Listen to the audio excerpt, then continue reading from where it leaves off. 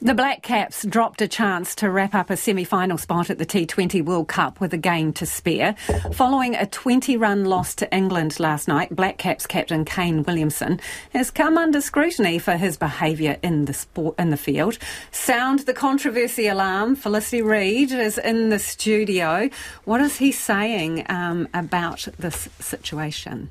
Well, he's saying he's a little bit embarrassed about it. And it's not the loss to England, the first loss of the tournament. It's actually his behaviour in the field after what he thought was a catch to dismiss opener Josh Buttler. England got off to a bit of a flyer last night. So when Josh Buttler scooped a ball through cover in the sixth over off Mitch Santner's spin bowling, Kane Williamson thought he'd pulled off this great, spectacular and rather timely catch.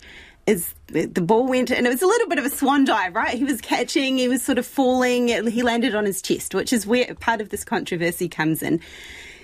Williamson is known as a bit of a good guy around cricket, so you'd expect him to, own up maybe if he knows he has dropped a catch. So Buttler was on his way back to the pavilion there, and third umpire's TV replay showed that actually Williamson had bobbled the ball, had hit his hand, had hit his turf, and then he'd sort of scooped it back into his chest.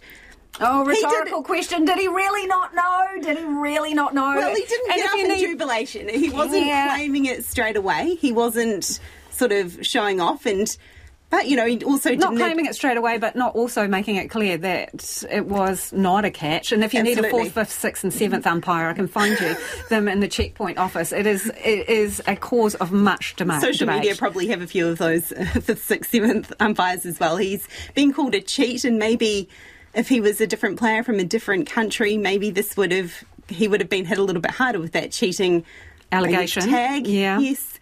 He did sort of wave a little bit of an apology to Josh Buttler, who he had to call back to the wicket as well, but... The wave of shame. Let's move to a different World Cup. The Kiwi Ferns kick off their Rugby League World Cup campaign in England tomorrow. How's their preparation for the tournament gone? Well, they take on the three-time champs. They take on France, who didn't play at the last tournament. So the scouting for France has been a little bit difficult.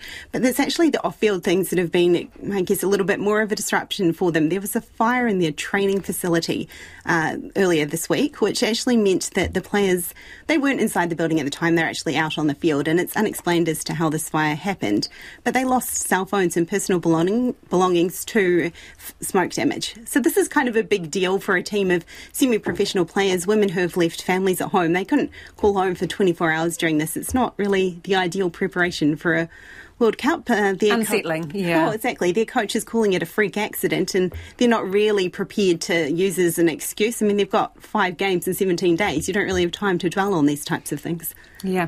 Hey, thanks for that, Felicity. Felicity Reid, sports reporter there.